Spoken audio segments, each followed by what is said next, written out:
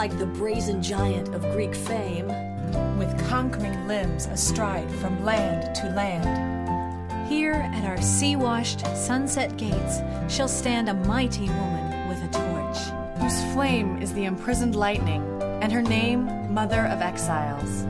From her beacon hand glows worldwide welcome. Her mild eyes command the air-bridged harbor that twin cities frame. Keep, ancient lands, your storied pomp, cries she with silent lips.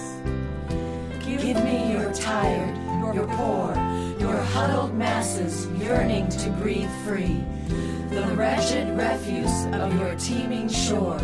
Send these, the homeless, tempest-tossed, to me.